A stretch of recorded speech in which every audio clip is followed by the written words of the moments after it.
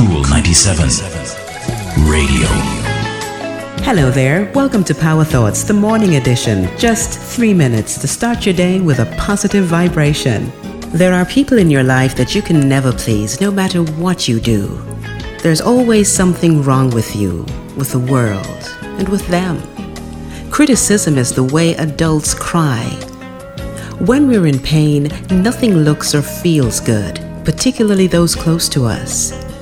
We strike out because we cannot tune into what we're really feeling.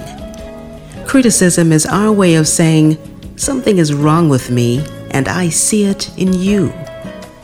Don't take it personally when a loved one continuously criticizes you. People are never usually upset for the reason they say they are, and whatever it is, it's not your issue. Don't strike back when you're criticized. Remember, you're with someone who is in pain. Be gentle with them, love them, and ask them to talk to you about what they're really feeling. Today's Power Thought is taken from the national bestseller Acts of Faith by Reverend Dr. Iyanla Vanzant. I'm Rosamond Brown. Talk to you next time.